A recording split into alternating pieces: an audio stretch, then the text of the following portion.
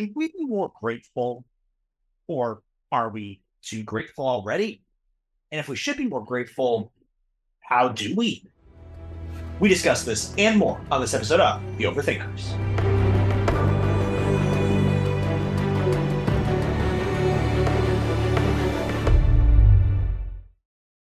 Hello, thinking people's thinking people. Welcome to The Overthinkers, a home for people who love to have fun thinking deeply. I'm your host, Joseph Holmes, film critic, filmmaker, something other things that I forgot to label myself as today. Grateful person. Nailed it. And with me, as always, is my gratuitously grateful co-host. Nathan Clarkson, actor, author, filmmaker, and boy, just real appreciate. I'm just a thankful person for Joseph's eloquence in his openings. Like, that was just, if you're looking for someone to put in, like, a political situation who could just get up on stage, boy, Joseph, you're the man. I mean, that's it. Yeah, on point, always on the ball. We've clearly doing this for a while. I like how you said, and you were looking for your last one, and you're like, and some other way to describe me. That's great. Yes.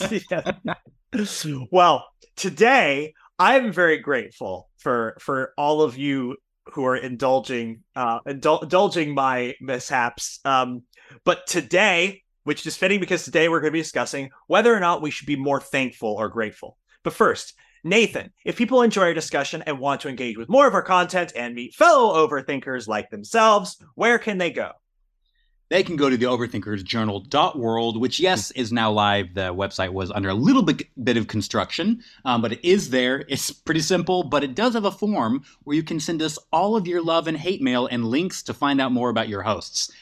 If you do enjoy the podcast and you want to meet other overthinkers like yourself, please consider heading over to our private group on Facebook called The Overthinkers, where we have thousands and thousands and thousands of overthinkers like yourselves getting into great discussions about all the fun stuff we talk about here, and posting tons of fun intellectual memes. So head over there. We want you among our ranks. If you do enjoy the podcast, please consider leaving us a review and sharing with a friend. If you do, we will be so thankful. Hey, see what you did there? All right. Well, without further ado, ready to get started? Yes. Awesome. So gratitude, according to the New York Times piece, Gratitude Really Is Good for You, is a positive emotion that can arise when you acknowledge that you have goodness in your life and that other people, or higher powers if you believe in them, have helped you achieve that goodness. Scan the internet and it will be easy to find places that talk about the benefits of gratitude, whether that's lower depression and anxiety, increased immune system, and when gratitude is towards other people, a deepening of community bonds with our loved ones.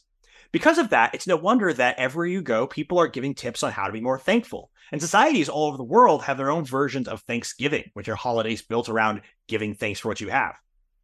Particularly today, when many people feel that as a culture, we're becoming more and more entitled, such as Dr. Stephen Stosny, author of Anger in an Age of Entitlement. And yet, there are people who think that our emphasis on gratitude is actually too much. Alfie Kohn, author of The Homework Myth, expressed the sentiment of many in his Psychology Today piece, The Overselling of Gratitude, that our overemphasis on gratitude can distort our view of the world by making us see the world as more positive than it is, and can make it more difficult to acknowledge and accept our negative emotions and experiences, and can lead to passivity in changing out of toxic relationships and acting against and unjust society structures. Most of us have had the experience of speaking up against bad behavior only to be told that we should be more grateful. So what do you think, Nathan? Are we too grateful or not grateful enough? And how do we find that right balance? Well, funnily enough, I was going to be like, this is something we all know, of course, is good. Thankfulness. I had no idea that there were actually people out there who are saying we're too thankful. Because to be completely honest, I thought it was fairly obvious to most people that the world is not nearly thankful enough. But I guess there are actual people who disagree with this idea that we should be more thankful.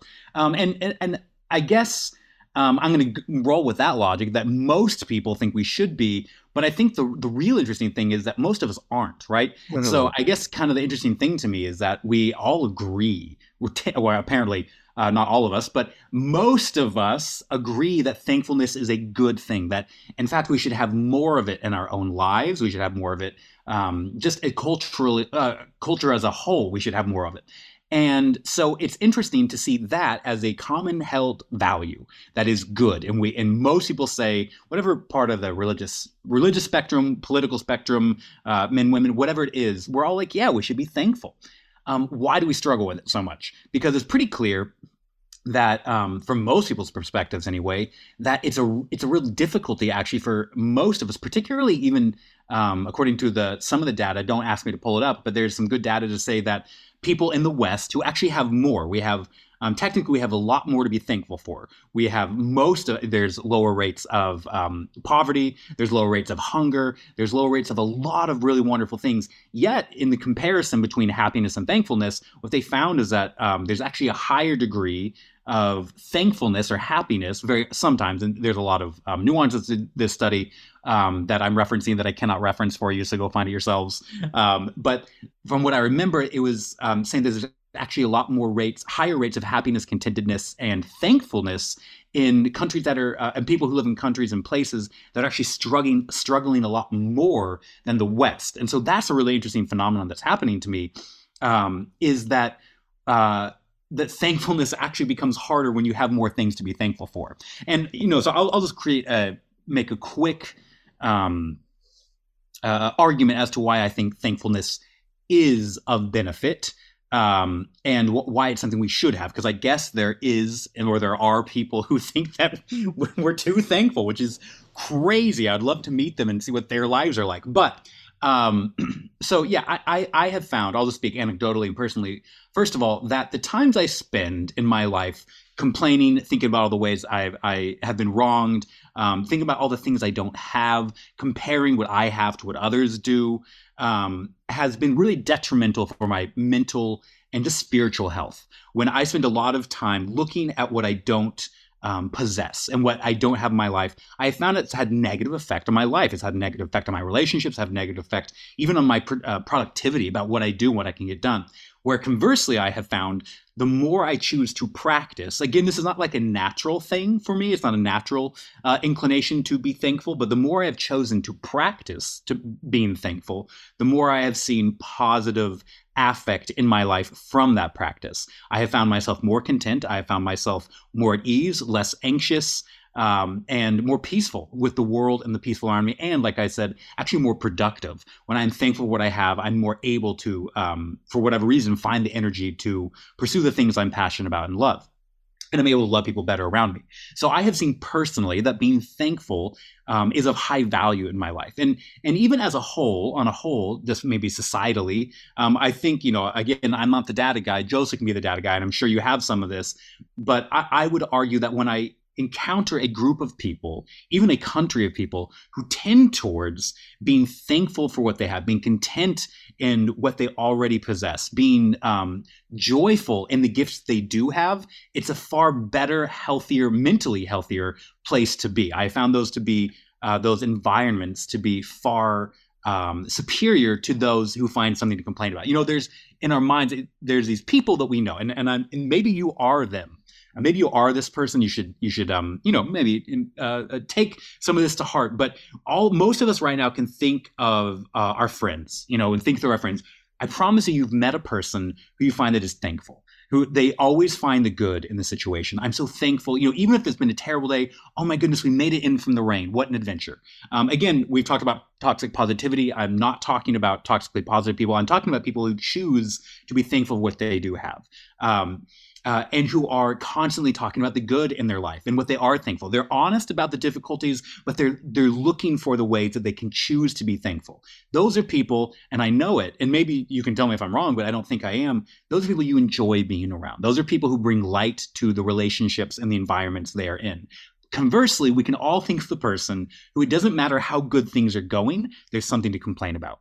It's so if you're at a beautiful restaurant that some people in the upper world can only dream of existing in, dream of stepping aside. You're a beautiful restaurant where people are bringing you food, you know that you're sitting across from, they're going to complain about something. It's a little undercooked, or I don't like how this garnish looks, or that the music's too loud. I know you know someone that has a negative vibe, and if you're trying to make it, they only push you aside.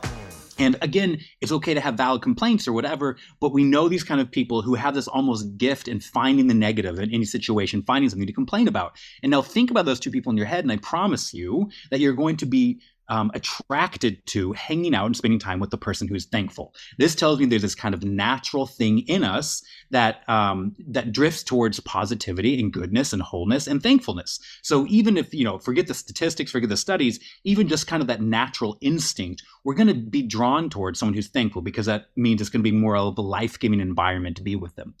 So I think thankfulness is good. And, lastly, I'll say, even scripture talks about thankfulness, how important thankfulness is. This is something that is all throughout scripture, both in the Old Testament. It says, come to God in thanksgiving. So basically approach God with thanksgiving, and then you can talk about the desires of your heart, the things that are hard, the things you need, the things you don't have. But it literally says the process, the order of events is coming to God and thanking him for what you do have, and then going into but I also need this. And that's the way you're supposed to do it. And I don't think that's an accident. We see all the way through the New Testament, and we see, the Apostle Paul, who, as he points out, is beaten, is chased, is in shipwrecks, is tortured, jailed, all these terrible things. And he talks about how he cultivates a spirit of thanksgiving, even in the midst of terrible things happening to him. And we also see that his person, because of this, has gone on to be one of the most influential people in all of history. And I think, this is a guy I listened to. This is a guy who talks about how important thankfulness is. Even the night before Jesus is going to get killed, the night that he's going to be betrayed by one of his best friends, he actually lifts his voice up in thanks for what he has. So we see this image of intellectual and spiritual giants, one of them being God, and all through scripture, we see this both anecdotally in our own lives, and I can talk about it very personally in my own life, that thankfulness is a beautiful and good thing that makes us healthier and the world around us healthier. And so I haven't gotten to why it's so hard for us, and I promise. But before I do that, I want Joseph to jump in and kind of give your thoughts on why is thankfulness good, or is it good? Apparently, because people disagree. Why is it good? And then maybe jump in. You can kind of set the stage for why is it so difficult for us, especially here in the West.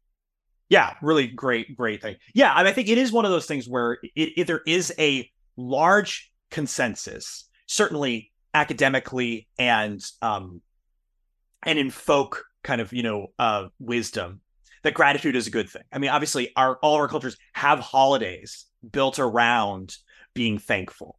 Our religions, our religious rituals are built around being thankful. And again, all the data is like, okay, yeah, you are less likely to get sick if you, like, once a day, express gratitude. I mean, again, it boosts your immune system. Like, it, decreases anxiety and depression. And when the psychologists who talk about like what the process of gratitude is like, what does it is acknowledging the good things that happen in life, and that those things and the things that are good that happen in life that didn't come from you. And for most of us, for everybody, most of the good things in your life don't come from you. I'm not going to sit here and say that nothing that, that we don't self-create any of our own happiness. I'm not going to sit here and pretend that that's not true, because there are aspects of like, okay, I do this thing and I did this thing, I feel proud of that. But the vast majority of the good things in our life had nothing to do with us. And for some reason, that makes us feel amazing to know that we live in a world that gives good things for us that we didn't have to earn. And as Christians, we take that to a cosmic conclusion that at the bottom and top of all reality is a God who orchestrates events and acts in the world to give gifts to us in this way.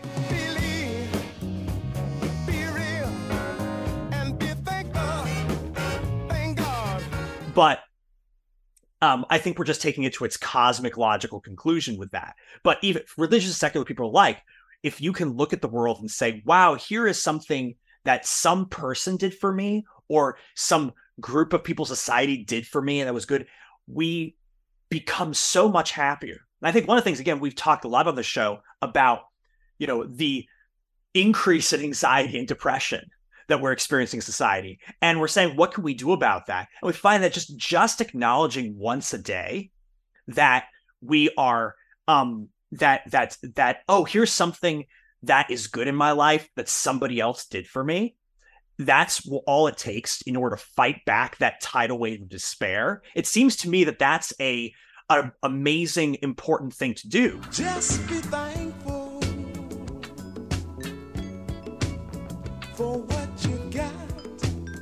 And also on the flip side of it, and I guess this sort of goes to your point. I mean, so I'll go back a little bit with this because this next point is a good segue to your point, but is that it doesn't seem like the fear that a lot of people have is regarding gratitude. And it is reading, I'll give a link in the show notes for people because, the article that I referenced about, why we're too grateful as a society. It definitely, like, you read this like, man, there's some curmudgeonly stuff going on here.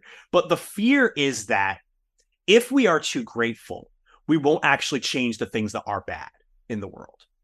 And that will be used to keep us trapped, in bad situations. And there's some, evidence for that in terms of like, people who are more grateful are more likely to approve of the status quo in various situations. There's some, but there's not a lot of actual evidence that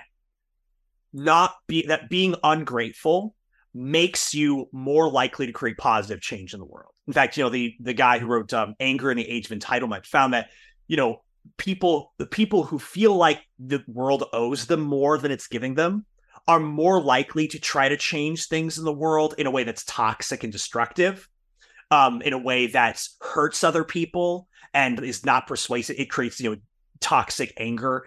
Is more like they're going to try to change the world more in that way.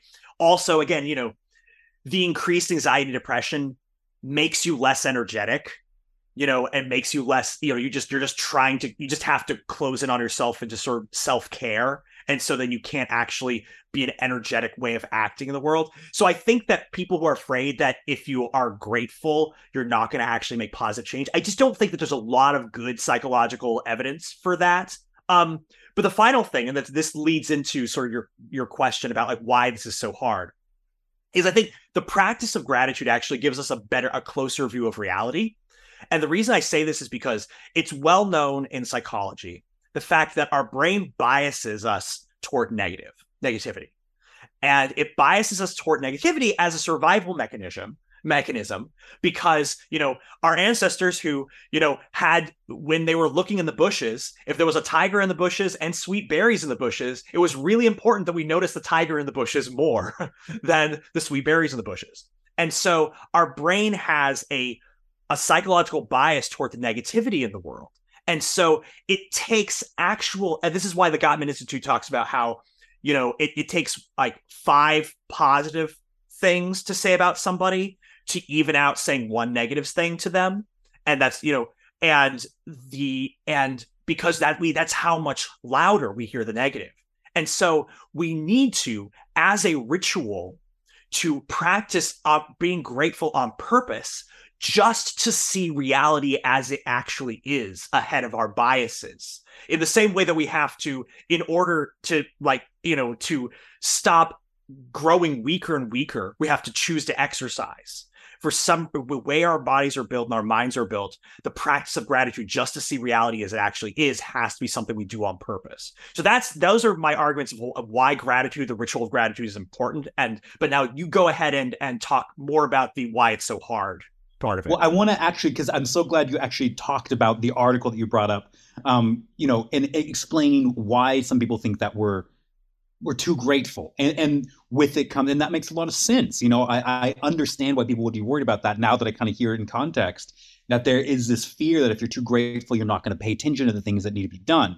My pushback on that, before I get to why it's so hard to be, I want to address it because I thought it was really interesting. It's good to hear people's logic behind, why they believe that we might be too grateful. That could be. I know some people who they want to keep a status quo because of the great things that they have in their life, which means that they're going to keep the great things in their life, and a lot of people are going to suffer because they're not going to act or give or whatever that might be. And of course, I'm not going to say that can't happen.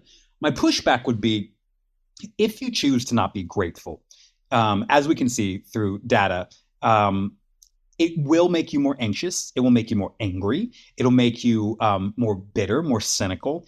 And it might be actually true that it will cause you to go out and do more things to make change in the world. But I would say that a anxious, bitter, cynical person trying to make change in the world probably rarely makes good or beautiful or wonderful change. If you look at every superhero villain, like, they are discontent. They are not thankful for what they have. The one that pops in my head is obviously Loki. He is not content with his life, what he's been given, what he has. And so he actually goes about trying to change it. And trying to address the needs that he feels in his life. And he just so happens, because he's a bitter, anxious, angry person, trying to do that by killing lots and lots and lots of people. And so that's an interesting thing to think about, is that, yes, unthankfulness might lead you towards change, but what kind of change is it leading you to, and what kind of methodology to implement that change might it be leading you to? Now, of course, on the other side of that, Thor has ways to grow, right? He is happy with the status quo. He's happy being the cool, big, older brother who gets all the love and doting from everybody. So he has growing to do too, but there is a clear distinction between who the hero and who the villain is in this. And both of them have flaws. Neither of them is just a perfect character. Thor does need to see the need in the world and does need to act on it, but he does. But it's not out of a place of anger, bitterness, and anxiety or rage. It's a place out of actual. I would say that if someone is actually, typically, I'm talking about the normal person with empathy functions, not a sociopath. If someone is thankful for what they have, there will be a natural instinct to, I have this. And like you said, Joseph, it's something that was given to me that I didn't necessarily deserve. So this means that I need to go and help other people. There's actually a desire to that. I have so much I want to give to other people. Now, I'm not discounting human greed. We obviously know that exists. But I would say the healthier you can make somebody, the more likely they are to share and give what they have. And the more unhealthy you make somebody, the more likely they are to justify taking from someone else and leaving a negative mark on the world. And so that would be my gentle pushback to an actually an understandable position on that. I just don't think it's the right way of going about it. I do think that thankfulness in a healthy person, thankfulness, one, can make us more healthy, and thankfulness I'm not talking about complacency, I'm talking about actual thankfulness can actually encourage people to go and give and be more generous. The people, again, this is anecdotal, but the people in my life who are the most thankful are very often the people who give the most. And so I would actually say that encouraging people who are complacent and people who are angry to be thankful might actually give us a better world, because that's going to create healthier people who are actually going to act on those natural human emotions of empathy and thankfulness for what they have to give the world what they have in excess. So that's my one thing. Why is it so hard to be thankful? Well, I think it's exactly what you said. We are predisposed naturally, physically, to see the negative in the world, right? We are, if you think about the early people, we had to evolve this understanding of what we don't have. So I am hungry. I don't have food. And so you were created to get that natural want, I need food. And sometimes it's not just food you go find. Sometimes you're going to see someone else who does have food, and that's going to exacerbate the problem. But I think it's a natural human emotion, not even emotion, a function of the brain. It's a survival function to recognize the things you don't have in relation to the things you want and need. That's a normal thing. And so I think that even in the West, where we have so much comparatively compared to other nations, we are still hyper aware of our needs.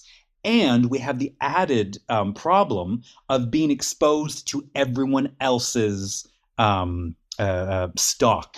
By stock, I mean what they have. So if you are in need of a romantic relationship, Well, you're going to open Instagram, you're going to see 5,000 happily married couples are getting married, or you got the girlfriend or boyfriend. You're going to be exposed to that, which is going to exacerbate your ability to be thankful. It's going to make that need even more emotionally entrenched in your mind. Not only do I not have this, everyone else does have this, right? If you are, struggling financially, again, open Facebook. You're going to scroll through 5, 10, 20, 100 people. I got a raise. I just bought this car. Look at this cool house I got. I went on a trip. And so again, it's going to have this function where it actually makes that need bigger and bigger and bigger. So you're going to start, because of the evolutionary building in our heads, start identifying not only what you don't have, but what everyone else has. And this is where the birth of envy comes from. We need to, I guess, define the difference between envy and jealousy, because I want to use them interchangeably. But whatever it might be, you're going to start seeing what other people have. This wasn't always the case. I do think, at least not to this degree. We've talked about this a lot, and I'm not advocating for us going and living a Amish lifestyle and getting rid of social media, but I am advocating for us being aware of how it affects us. Because in the old days, think about the turn of the century. For the most part, you grew up in a little town. Take some little town. You're going to have needs and wants for all the same things you have now, but you're not going to be exposed to everyone in the world who has more than you. You're going to be exposed maybe to a couple people in town who have more than you, but even getting it seems a little more realistic. Where it's like now, let's say I want to, I want to improve my finances. I'm not looking at someone who's a little better off than me or has a better job. Well, I can do that. I can go about getting that. I can go, study a little harder. I can train with the blacksmith. I don't know what they did in a small town, but, and I can get a better job. Now you're going to be exposed to literally 50 billionaires who are on yachts. And so it is a harder thing, I think, mentally and emotionally now, especially with the advent of social media. It's hard to not hyper focus on all the things we don't have, which has a very negative effect on our ability to be thankful, which, as we've shown, is a really positive affect if you choose to do it. So I think one of the reasons it's so difficult is because there's almost a never-ending supply of images, videos, information about the things we don't have and all the people who have them. And it's so potent and it's so emotionally resonant. It can really, really make us live in this constant state of what you don't have, because you're faced with what everyone else has all the time. So I think that's one of the reasons it's really, really hard. I also think the second reason, after this I'll let you jump in, is we're used to the amazing things we have. There's this old bit that Louis C.K. did, R.A.P. His career, but it was a genius bit, and he did on one of the late night shows where he talks about he went on a plane, he got on a plane. And this was kind of back a while ago, and they just introduced Wi-Fi. It's like a brand new thing on planes. Now it's like, and he's like, this guy walks on the plane, and they're like, "Hey, everybody, just so you know, our flight is now equipped with Wi-Fi. Can you believe it? It's an amazing new thing." And they're in the middle of the air, and the Wi-Fi stops working. This guy turns to me, "Can you believe this?" And he starts being like entitled, just angry, and entitled. And Louis C.K. is like, "That's crazy. 3 seconds ago, this thing didn't even invent. It wasn't even invented. It didn't exist. And now you're complaining that you don't have it while you are in a chair soaring through the air." But we're all used to airplanes, right? Think about the pioneers. They would spend months crossing just one state in a covered a wagon, and they're probably going to die of dysentery. If you've played Oregon Trail, shout out to my Oregon Trail millennials out there. Let's all go hunting. Anyway, but we're so used to planes now, we don't have that comparison, that kind of opposite comparison. Oh, look what other people don't have and I do have. That's a hard thing for us to see. We're used to all the amazing things in our life. We're used to instant food. We're used to instant sex on apps. We're used to instant everything in our life. We are so used to it that it's no longer amazing or something to be thankful for. It's just something to be taken for granted, that's almost a given, right? That of course we have Wi-Fi and phones and running water and housing thing. And then, I've heard this a million times when people talk about going and traveling to another country and experiencing what it's like in a developing nation. And they come back with this, "Oh my gosh, I'm so thankful." And all of a sudden you start seeing everything in your life through this new lens. You see your phone. Right now I'm holding an iPhone, or I was. I got to be honest, guys. I wasn't holding an iPhone when I said that, but it is down there. I'm not going to reach. But right next to me is this piece of glass that's worth thousands of dollars that has every single bit of knowledge of history on it. Everything I could want to watch, all in the palm of my hand. And to me, it's pedestrian.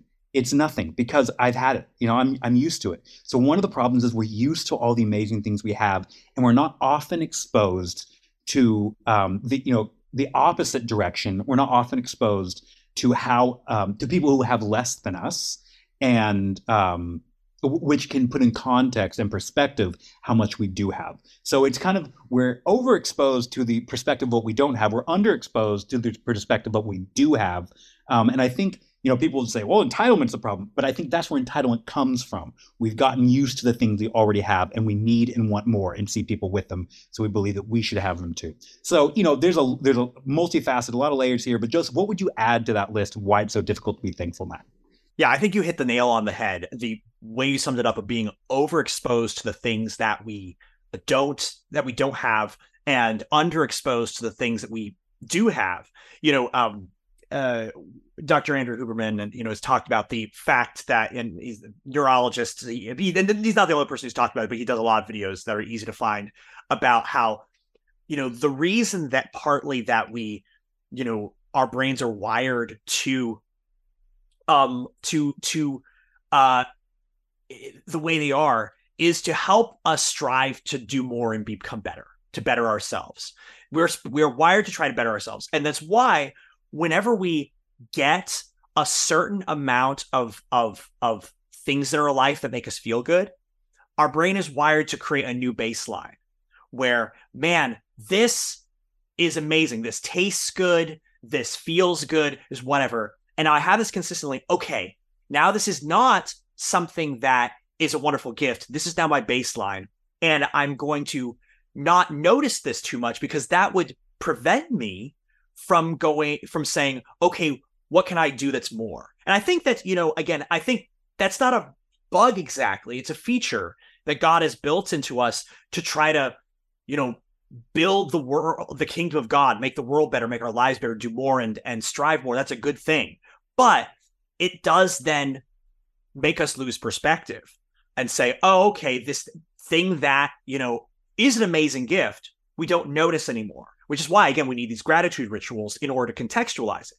But the thing is that what's unique about today is, I think, as you alluded to, is the rapid increase in new baselines being created.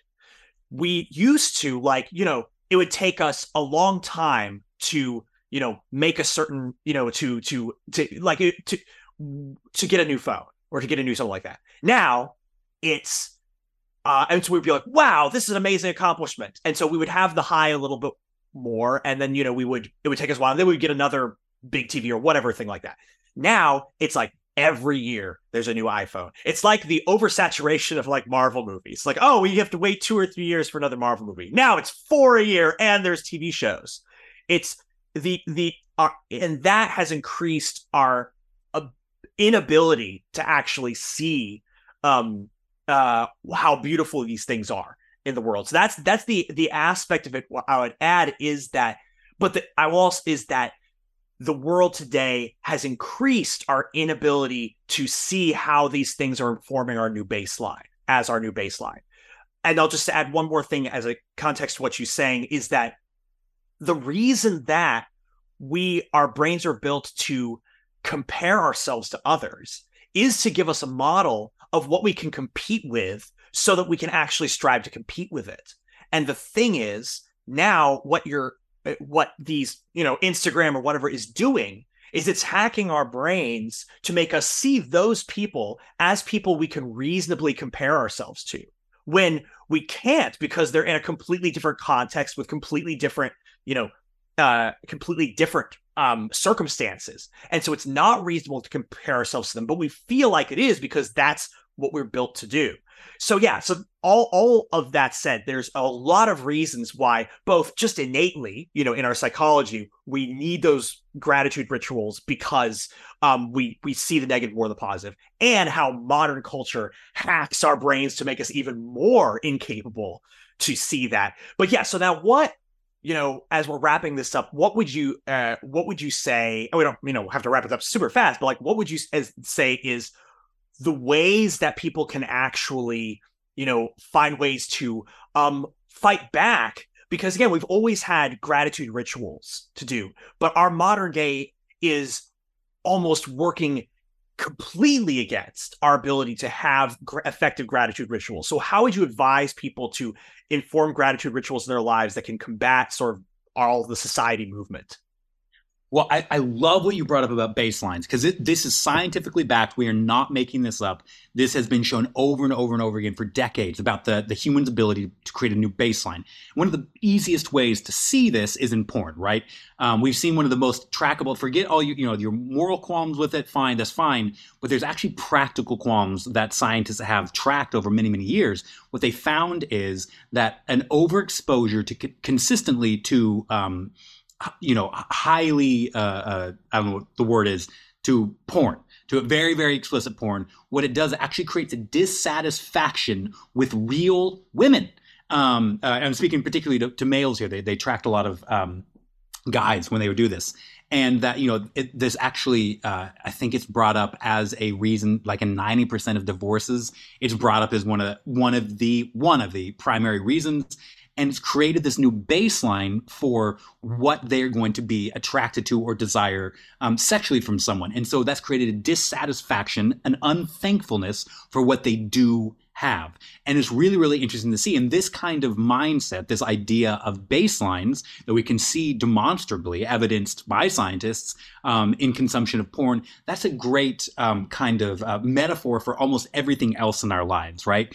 There's a sociologist that was said we were never meant to be exposed to this many he's talking about pornography, this many beautiful, perfect, airbrushed, edited people, the amount of images, even forget porn, just of beautiful, beautiful, beautiful people who are, by the way, not real. We have almost every single Instagram star or model or whatever has been called out or caught tweaking with Photoshop or whatever the new app is nowadays.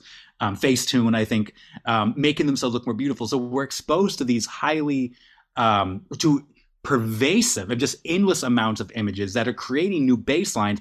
And these new baselines aren't actually based on anything real. Even if you look at say riches, a lot of people who you might think are rich on Instagram are actually deeply in debt. They couldn't afford that car and they're barely making the payments on it.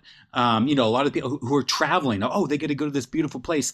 Yeah, and you didn't see how they had to sit in the middle seat the whole time just to be able to afford. By the way, that's me. If ever you see me travel, I'm not traveling in style, guys. I'm traveling because I have to, and it's miserable. I want to stay home for the rest of my life because I'm not rich enough to travel but even when you do see people who are amazingly beautiful, or are amazingly rich, like Joseph said, those are different circumstances, and you ought not to compare yourself or what you have to them. I made a choice back a while ago to not compare myself to my friends, to not compare myself to anyone on Instagram or whatever, because I got this 1-bedroom apartment. If you don't know, 1-bedroom apartments in New York City are like impossible to get on a budget. And somehow I found this. Is a 1-bedroom. I say that's very generous. It was a room with a closet that could barely fit a bed. But I decided when I got that, I was so happy. I decided to be happy that I got this. By the way, I have friends and know people who are living in penthouses, but I'm going to be thankful for the thing that I have because it's so wonderful. And I'm going to find, and I found that I was so much more happy with what I had. So part of, you ask, how can we combat this? I think there's a few ways. The first one is just making that choice, right? We are going to be predisposed to seeing all the things we don't have. Like we talked about, it's biological, it's psychological. So one is making the choice to be thankful for what you do have. And sometimes one of the things that can make that easier is choosing not to just look at everyone who has more than you, but choosing to pay attention to people who have less than you. And it's not a way of feeling better than that it will not solve it. It's a way of saying, oh my goodness, I've been blessed and I don't deserve it, by the way. Don't think of this like, well, I did all this thing and I deserve this. Look at what you have, especially the things that you got that you don't deserve, that you were given to by your family or friends or just situation that you could have never orchestrated. Look at those things and be thankful for them, and so you can kind of see how much you have. And then another thing on top of that, I would say that helped me be more thankful is actually learn how to go and give. Like we were talking about earlier, let that thankfulness lead you to a generosity.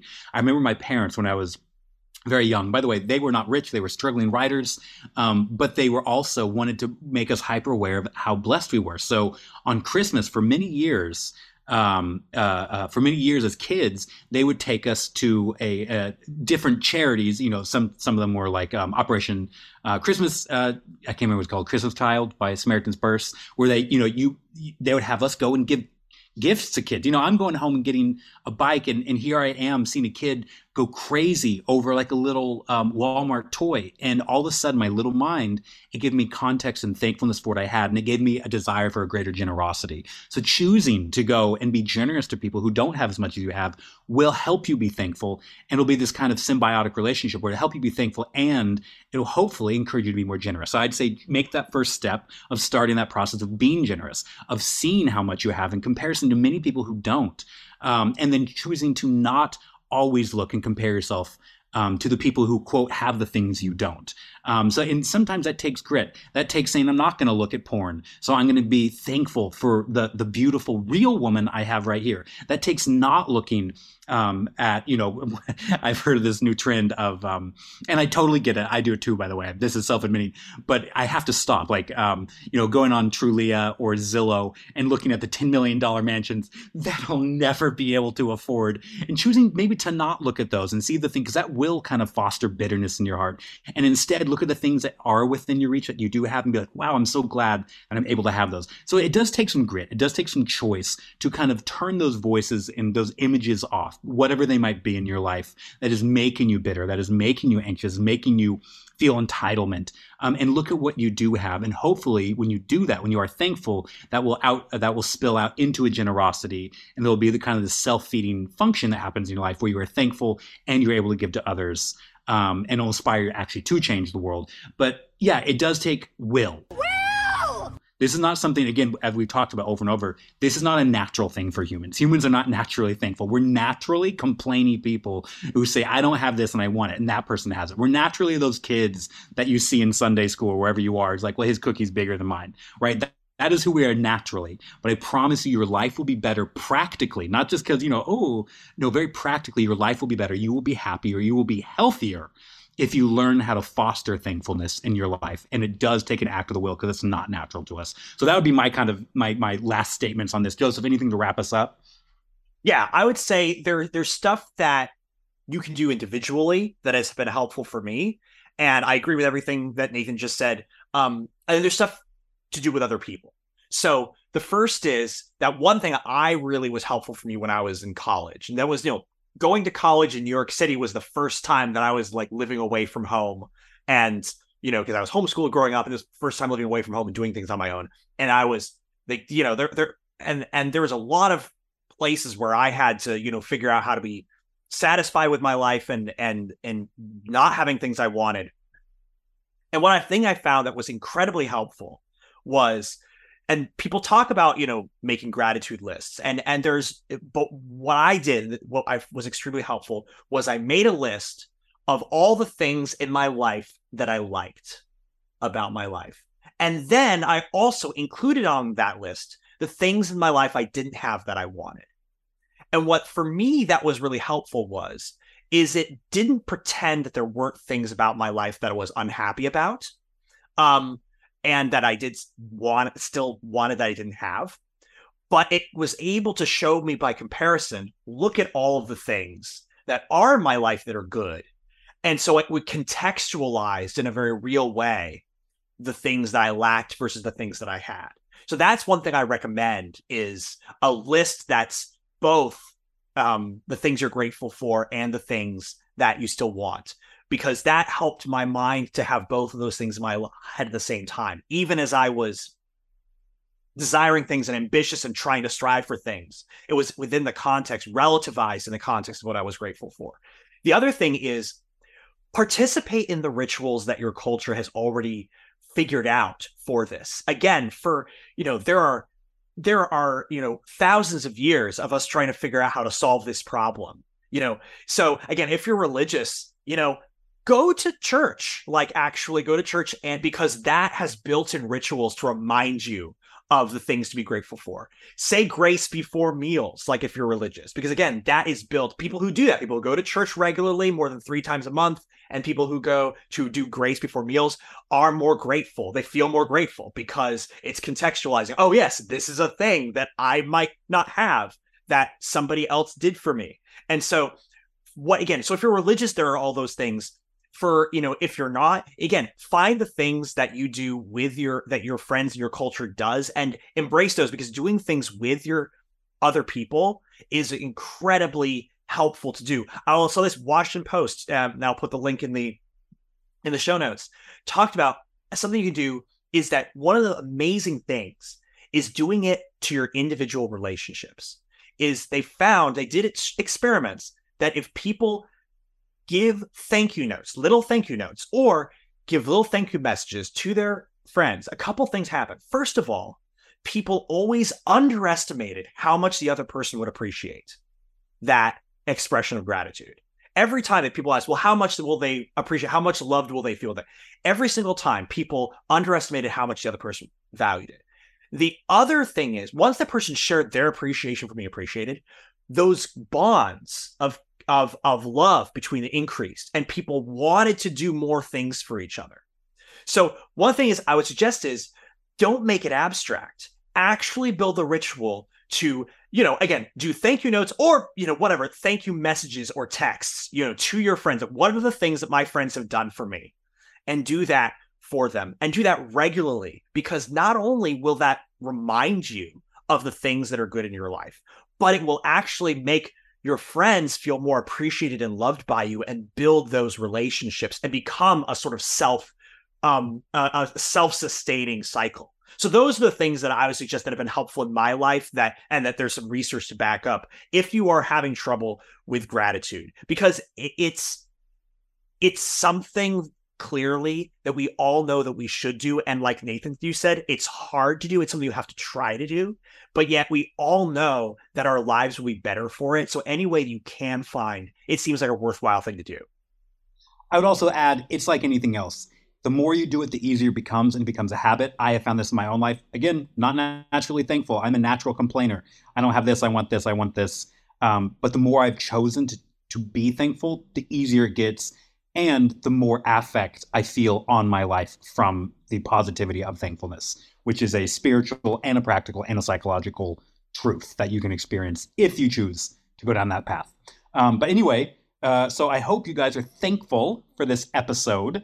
We are very thankful for you guys. Like, seriously, actually, I do want to say this. We are so thankful that we get to do this. Most people don't get to just get on somewhere and talk ad nauseum about what they think and be wrong and laugh and hang out with their friends and have a bunch of people join in. We are so thankful for you. Seriously, we could not do this, and we would not do this without you. We are so happy and grateful that you choose out of your time on earth that you will spend an hour with us once a week. So thank you for being here. I'm thankful for you. I'm like mid thankful for Joseph. There's here or there. I'm like, yeah, I guess that's all right. But, so I'm mid thankful for Joseph, but I'm mostly thankful for you guys out there. No, it's easy to be thankful for you guys. We have to work to be thankful for each other. Exactly. But now a segment we are both very thankful for. Joseph? Man, well, good on those. I am grateful and thankful for how good you are at your segues. Thank you. Our one of our favorite segments, and we have two, is Blesses and Curses of the Week, where we take a work of art, media, or resource that we want to recommend, i.e. bless, or diss, i.e. curse. So we both were struggling to figure out what our blessed and curses were going to be for the episode, but I think we've got some pretty good ones. So Nathan, what are your blesses and curses? And I'm still struggling on a curse. I don't know why. I cannot think of. Well, I'll do my bless first. I'm going to bless an oldie but a goodie, and this is right in line with Thanksgiving. It's like there's only been like 3 movies made for Thanksgiving, but like one of them was just like so good. But it's called Planes, Trains, and Automobiles with Steve Martin and John Candy. This is a classic, beautiful film. Truly, it's also very, very hilarious, and it's a little crude. So if you're squeamish for crude jokes, it's not your thing. But I love Steve Martin. He's always hilarious. I also love John Candy. He's also hilarious. Rest in peace. this is I don't want to give too much away, but it's about two unlikely men. One has everything in the world and he is a humbug, angry, bitter, and one has nothing. And he is happy and joyful. And it's these two men go on a journey to get home for Thanksgiving. And it's how they affect each other, how they interact with each other's worlds, and what function thankfulness can serve in our lives and the health of our minds and hearts and spirits. And also you just gotta have fun laughing at Steve Martin and John Candy being hilarious the entire time. But it really has a beauty beneath its silly and funniness and a real touching spirit. So I highly encourage this Thanksgiving, as long as you don't mind a couple crude jokes, if you haven't seen it, watch the classic Planes, Trains, and Automobiles. Fantastic movie. As far as curse, man, this is tough. I can't think of something. I know there's like so many good things out there that are like movies that are kind of breeding discontentment and anger. And I want that and I don't have it. Maybe, I don't know, like Entourage or something. I've never seen it, but it seems like a movie where everyone's angry about what they don't, or a show that everyone's angry about what they don't have and they go about terrible ways to get it. But I don't know. I don't know what to curse. Probably just because I'm so positive. I can't even think. I'm so thankful for things. I can't even get into the mindset of cursing something. But, I'm going to curse whatever kind of show, movie, book breeds discontentment. So that's a big, vague one and a cop out. But I'm just too much in a thankful mood to get specific about what I'm not thankful about. So, Joseph? All right, I'll do the heavy lifting this episode. I will say, yes. So first, my bless. I think one of the best books that I've read where they show a picture of how toxic complaining and bitterness can be is something we have blessed on the show before, but not in a while. It's C.S. Lewis's A Great Divorce. He goes through it in that story. It's sort of a fable where he goes through different people who have an opportunity to leave hell and go to heaven, and the things that they're holding on to, the bad attitudes, the things that keep them from being able to enter paradise, which is an interesting metaphor for how we keep ourselves out of the good life on our own, by just our own unwillingness to give stuff up. And so there is a couple, particularly one like really good picture of how he describes that a grumbler can cease to be a grumbler and simply then become a grumble. And once a person is no longer a grumbler, but a grumble, can they even be saved? And that's a fascinating. So there's amazing stuff that he does in there. And if you've ever read C.S. Lewis, he's really good at that. So if you're wanting to get a good picture, that's one I recommend. Also, the movie, if you want to talk about movies about, gratitude and learning to appreciate your life, it's hard to get better than Up. It's just amazing movie. Everyone's made the jokes about how the first 15 minutes always make anyone cry if they're really human. That's the new AI test, is whether or not you cry at the beginning of Up. But the whole story is really an odyssey to say, here's the dream I have for my life, and that's what I'm going after. But actually, what I do have is amazing and worth being appreciative of. So I will bless that. For my curse, I'm going to curse, and I can't say too much spoilery about this movie because Nathan hasn't seen it, but I did get to see the movie based on the book Foe. And I read the book Foe this year on Nathan's recommendation. I really liked it, and the movie came out, and the movie was terrible on many levels, just like, editing and, and it's all of the...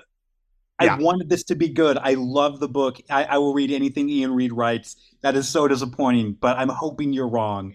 We have disagreed before. I don't think that you will disagree with me on this, but I will say it's just a filmmaking standpoint and just like, oh, honey. But it also, I think one thing it does that the book does not do is it valorizes entitlement and ingratitude and valorizes it in a way that makes it a virtue and also makes it something that justifies you treating people badly and in order to, because you are entitled to something that they're not giving you. And so I think that it's extremely toxic message wise, and it's just not good film wise. So anyway, Nathan can watch it, and then when he does, he can come back on the show and either add to my curse or explain to me why I'm wrong. But that's pass on it. You know, you don't. People don't need to see it. Oh man, I really hope you're wrong. But I also think that his books are so cerebral. They're so you're in the mind of the people. There's almost no way, and I hate being this guy, but to film an interior monologue in the way he writes, and I think that's his strength. So I think it's going to be hard. So I could see why it would be difficult. But that's interesting about the thankfulness. I'm curious to see how that plays out. So I will come back on and let you guys know what I think of actually a book we've blessed many times, and now we just cursed the movie. So all right, we'll see. So anyway, well, again, I want to just echo what Nathan said before, that we're just so thankful for you guys listening to our show. We're very grateful for you. We would not be doing this without you. And again, you know, the two of us love to discuss things, these deep ideas. It's the fact that you guys give us the opportunity to do this and think we have something of value to say. Really is it means a lot. It means a lot to more than you guys know. So thank you so much. Nathan, if people want to engage with us more deeply and send us love or hate mail or get to know fellow overthinkers, where can they go? They can go to the overthinkersjournal.world and they can send us all of their love and hate mail there, their thank and thankless mail there. They can also go to our online private Facebook group, The Overthinkers. So head over there. We want you among our Overthinkers ranks. If you want to get in touch with me and find out what I'm up to, go to nathanclarkson.me or search my name, Nathan Clarkson, on any of the socials. Joseph? You can find me at josephholmesstudios.com. You can also find my regular writing work at religionunplugged.com and find me on any of the socials as well. Thank you all so very much for joining us today. And remember, if it's worth thinking about, it's worth overthinking about.